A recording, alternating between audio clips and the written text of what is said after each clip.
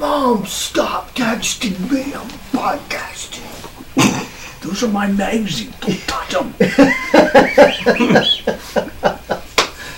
I meant they're not my magazines. Show them my back.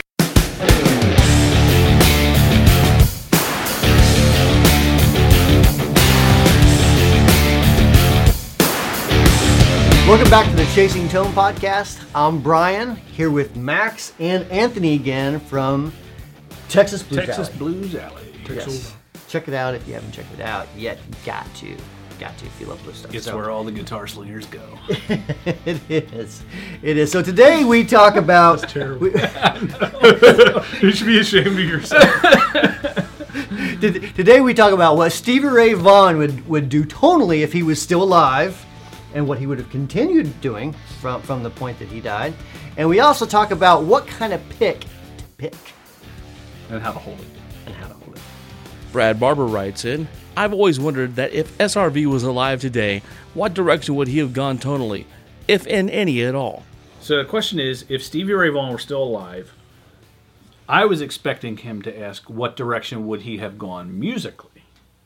That's a different Everybody topic. knows he'd have been a chicken picker. Yes. With a Telecaster. That's the reason. That's the direction he was going. Everyone knows that. But this question was, where would he have gone musically? Mm-hmm.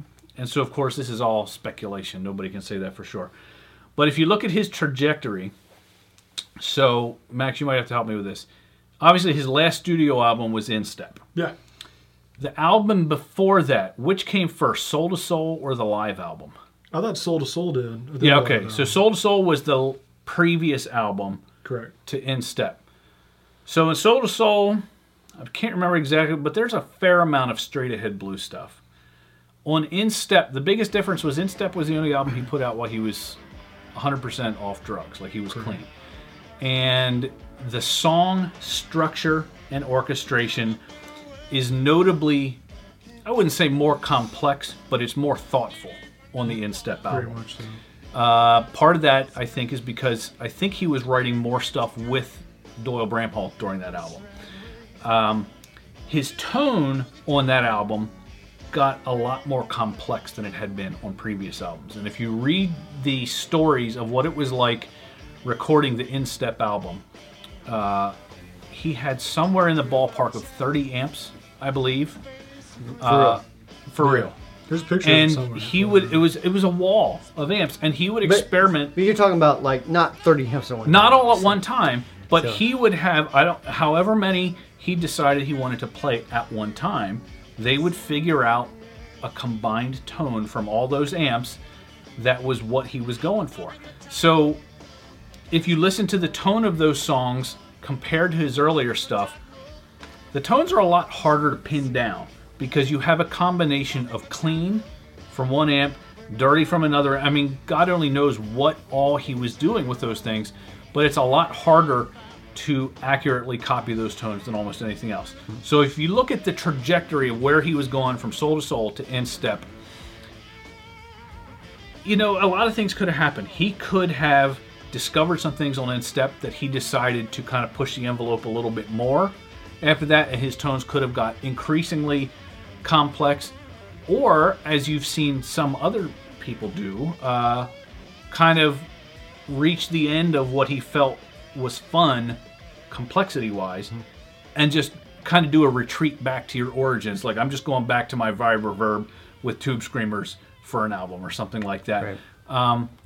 Hendrix, this is where I wanted to ask you guys, Hendrix is kind of the same way, where he got really, I don't want to say weird, but he recorded a lot of stuff that was kind of out there, both tonally and musically.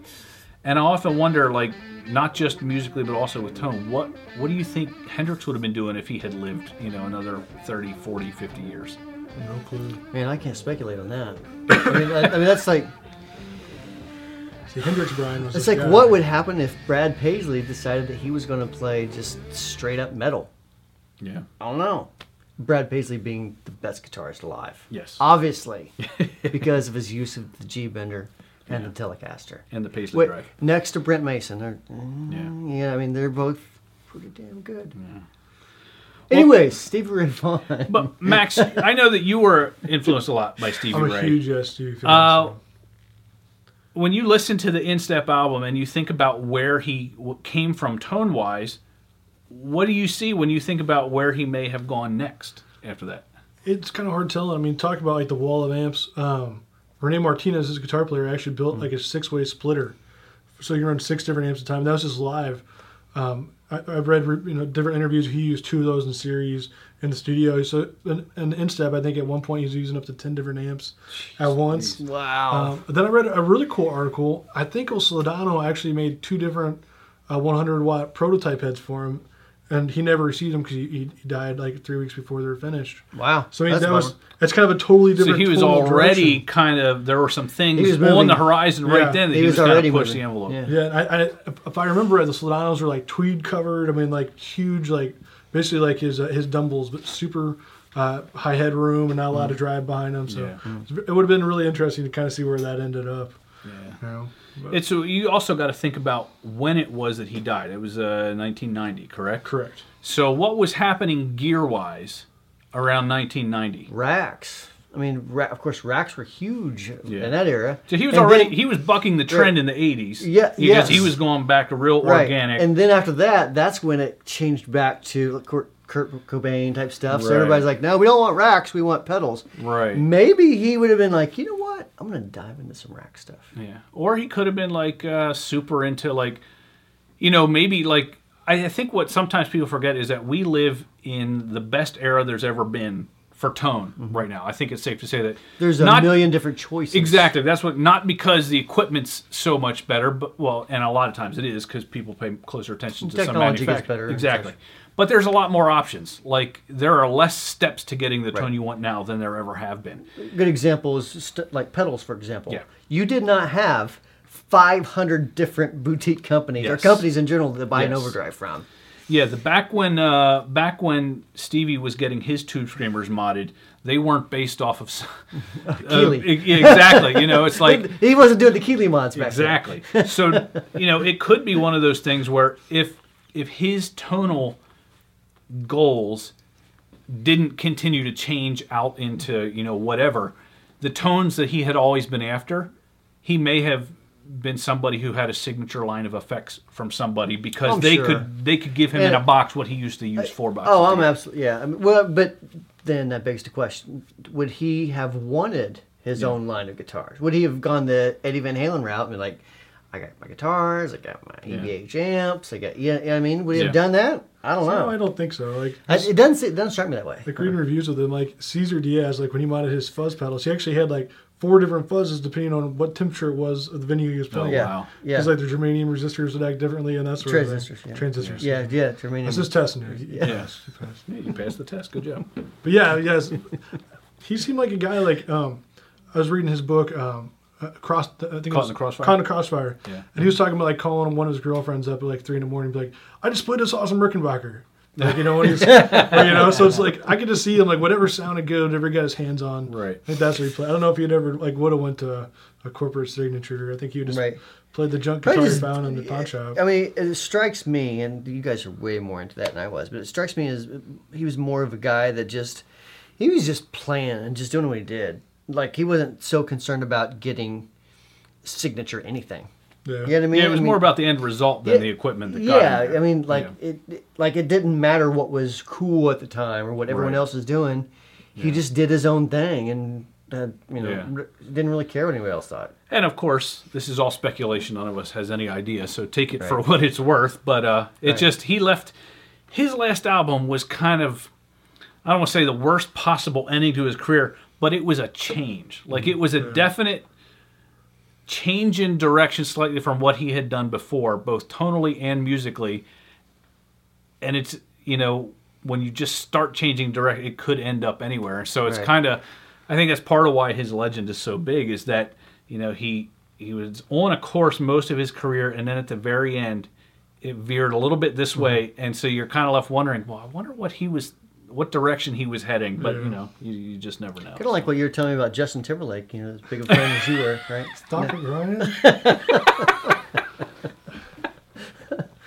Maybe that was someone else. Yeah. So anyways. That's all I have to say about that. So tonally, It's all speculation. Who knows? Yeah. You definitely would be playing a wall pick, though. Yes. And probably some form of a wah pedal. Yeah.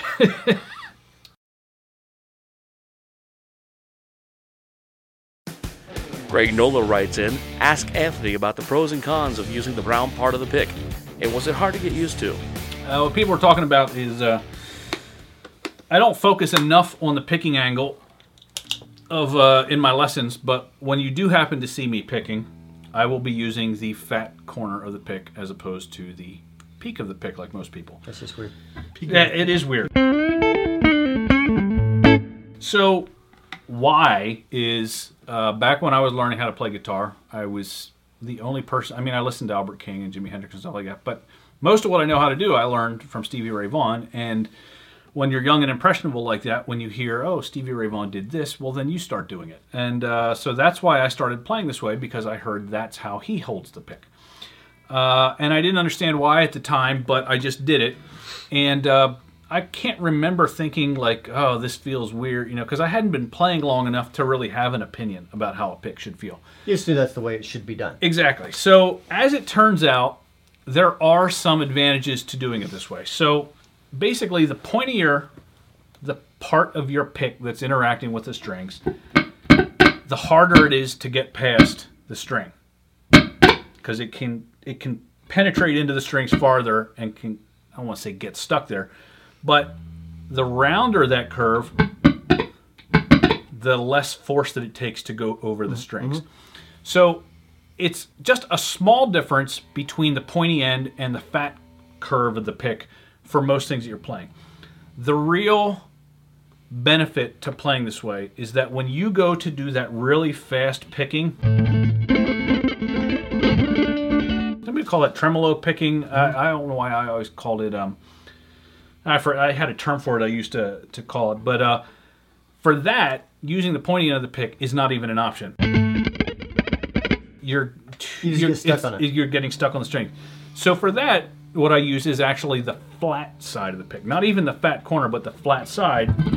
And then when you're going over the strings, if you angle your pick like this, it slides over the strings much easier than just the pointy side. So when you get into doing that,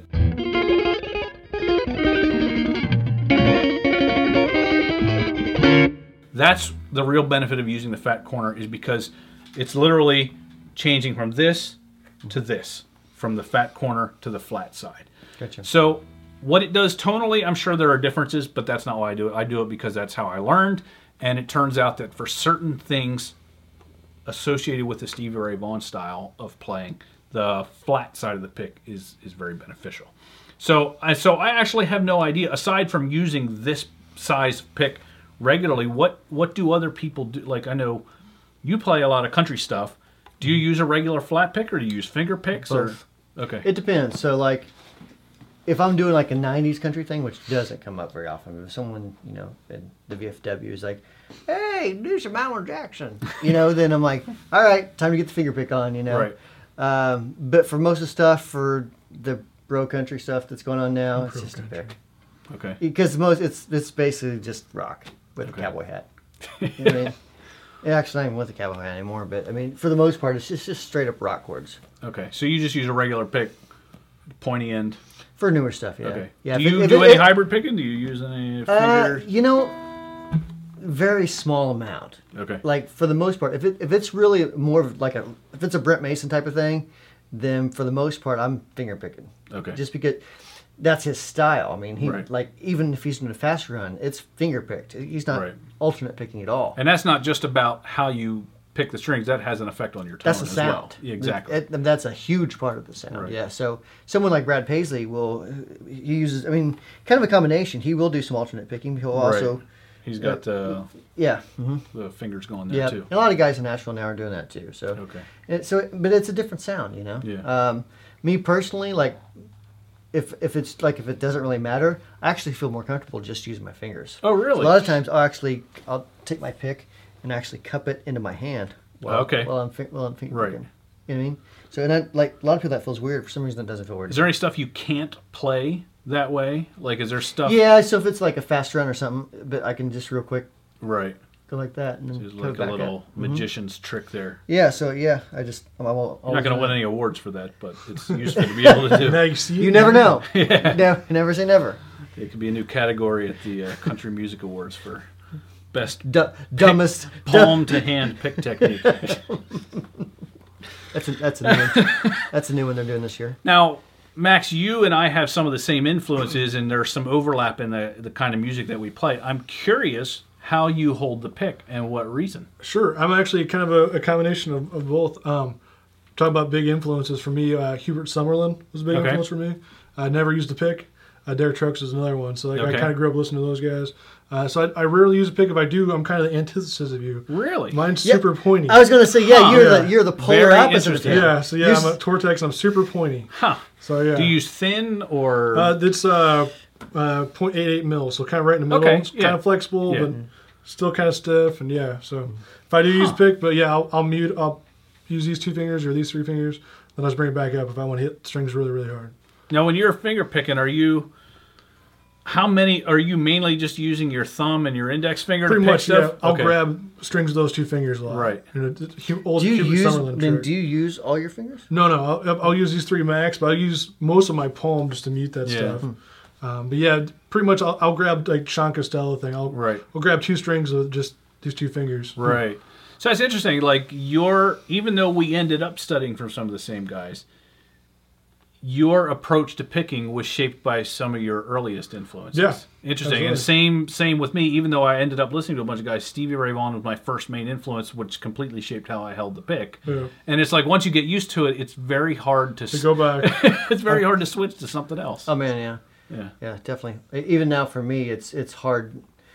I never was a very good alternate picker. You know what I mean? So like, even though I grew up in the 80s, like trying to play George Lynchy type stuff, all that stuff, I sucked at it really bad. Yeah. And for some reason, it was always easier for me to finger pick. So, even like now when I try to alternate pick, I can't, I suck at sweeping, I suck at doing anything, any sort of fast run, even legato stuff now. So I think the moral of the story is like, take it back to the original question, why I hold the pick that way. It's just because that's how I started learning, and there is one kind of narrow case where there's an advantage to using the fat side. But other than that, I say just use whatever feels the most natural to you, because it's more about your technique than the pick. Right. Yeah. Like if you have good picking technique, you'll notice a change in tone, and it might be a little bit easier or less easy depending on what pick you use. But your picking technique is more important than how you hold the pick, I think, for most people. So it's like if you're having a limitation, it's not based on not holding the pick the right way, I don't think. So I'm sure like if I started playing with that round part, it would sound dramatically different, since I never do that. Yeah, not only because it's a different part of the pick, but also because your familiarity with the feel of the fretboard is based on how you normally hold the pick. Right. And all of a sudden you go from a point like this to a round edge like that, your licks are going to feel different as you play them. Right. And so you're not going to play the same way until you get used to how that pick feels, So it can definitely, I think, have a big impact on your overall sound if you go, fooling around with how you hold the pick. So have you tried like any other types of picks, like anything more round or anything thicker? I mean, I have what's gone. Your favorite? See, this is an Ernie Ball heavy, so I don't know the exact thickness of it. I used to use the Dunlop Tortex, whatever 1.0. That was my go-to pick, but I had such trouble gripping them that I used to take a razor blade and score it this way on both sides so that I could actually hold on to it. The problem was, part of the reason you use a 1.0 pick is because it doesn't flex a whole lot. Well, when you go cut a bunch of grooves in the side of the pick, now all of a sudden you can feel it bend a lot. So I eventually discovered that I can just hold on to a glossy pick a lot better than I can hold on. And so that's the primary reason I'm still using these. But I've used picks that are heavier, and I've heard what it does for your sound. And in some sense, it feels easier to get the same amount of intensity with a heavy pick. Sometimes it's a different thing. But you lose a little bit of... there's a trade-off, I think, sometimes between pick thickness and sparkle, if that makes sense. Because you switch to a really thin pick, your strings react differently. But a thin pick, I cannot get the strings to do what I want them to do with a pick that flexes too much. So have you tried the Hercos that have like the grippy stuff on them? I have not. And the reason I can't use a lot of those because most of those who have picks that have grippy stuff, it's all designed for somebody that holds the pick at the fat end. Right. So like there's a whole category of picks that I can't use because I would flip it around and now you've got this real sticky stuff like catching on your strings there. So right. I'm not very. I feel I'm embarrassed even. I'm not very picky about my picks. I'm sorry. You should be when we get to you. There was really no way around it, you know. I just use kind of a heavy, glossy pick and hold it backwards, and that's what I'm used to. And your whole thing is like that's your favorite pick. Yeah, right? actually, Mark McDaniel, if you're listening out of Nashville, Summer NAMM 2015. Hit me to these, and I've never went back. What kind is it? It's a Sharp by Tortex Sharp, 88 mil, but it's like super pointy. I remember shredder pick when you were a kid. We used to file picks. Seriously, people would file them that way. So what do you notice differently about I'm assuming the picks you used before weren't quite as pointy. Yeah, they weren't quite as pointy. I've noticed just with a pointy pick, it's another pun. It's a sharper attack. No, but seriously, like I have a pretty mid-range heavy hand, anyways. I've noticed with a sharper pick, I get a little more higher frequency, a little more high end attack out of it. So, and I have a kind of a soft approach, anyways, and that point really helps me dig in. But see, I choke up on my pick quite a bit. You don't have much of it flapping around out there. Yeah, so I don't hold it back here. It's just barely exposed when I choke up on it. So there's not a lot of give behind it. Okay, but it's still enough flex where it's comfortable. Doesn't feel like holding a quarter or a biscuit. So you've changed your favorite pick fairly far into your playing career. Yeah, for sure. Within the last 2 years, and I'll never. If these go out of business, I will buy every single one of them. The moral of the story is, if you want to extort Max someday, buy a bunch of those picks and then convince the company to go out of business. Max, I heard you like tube screamers. Yeah. Have a bunch of picks that you might like. So. All right, so cool. Yep. So hope you guys enjoyed this episode of Chasing Tone. If you have any questions, if you're watching YouTube, comment below. And also make sure you like and subscribe if you're not subscribed to our channel. If you're not subscribed to your channel, you should stop right now and ask yourself why, because that's something you need to do. If you're listening to the podcast, make sure you contact us at podcast@wamplerpedals.com. You could always call the office as well and talk to Max. Ask for Max. Don't call the office. I'm serious. Don't call the office. He prefers to get the questions about amps. He does. And ask him about picks. He loves to talk about picks.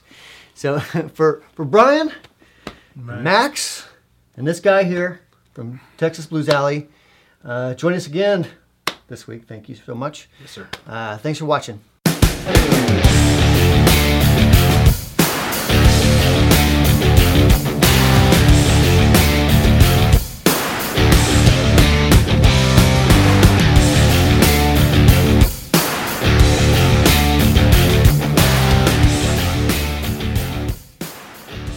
Mom, stop texting me. I'm podcasting.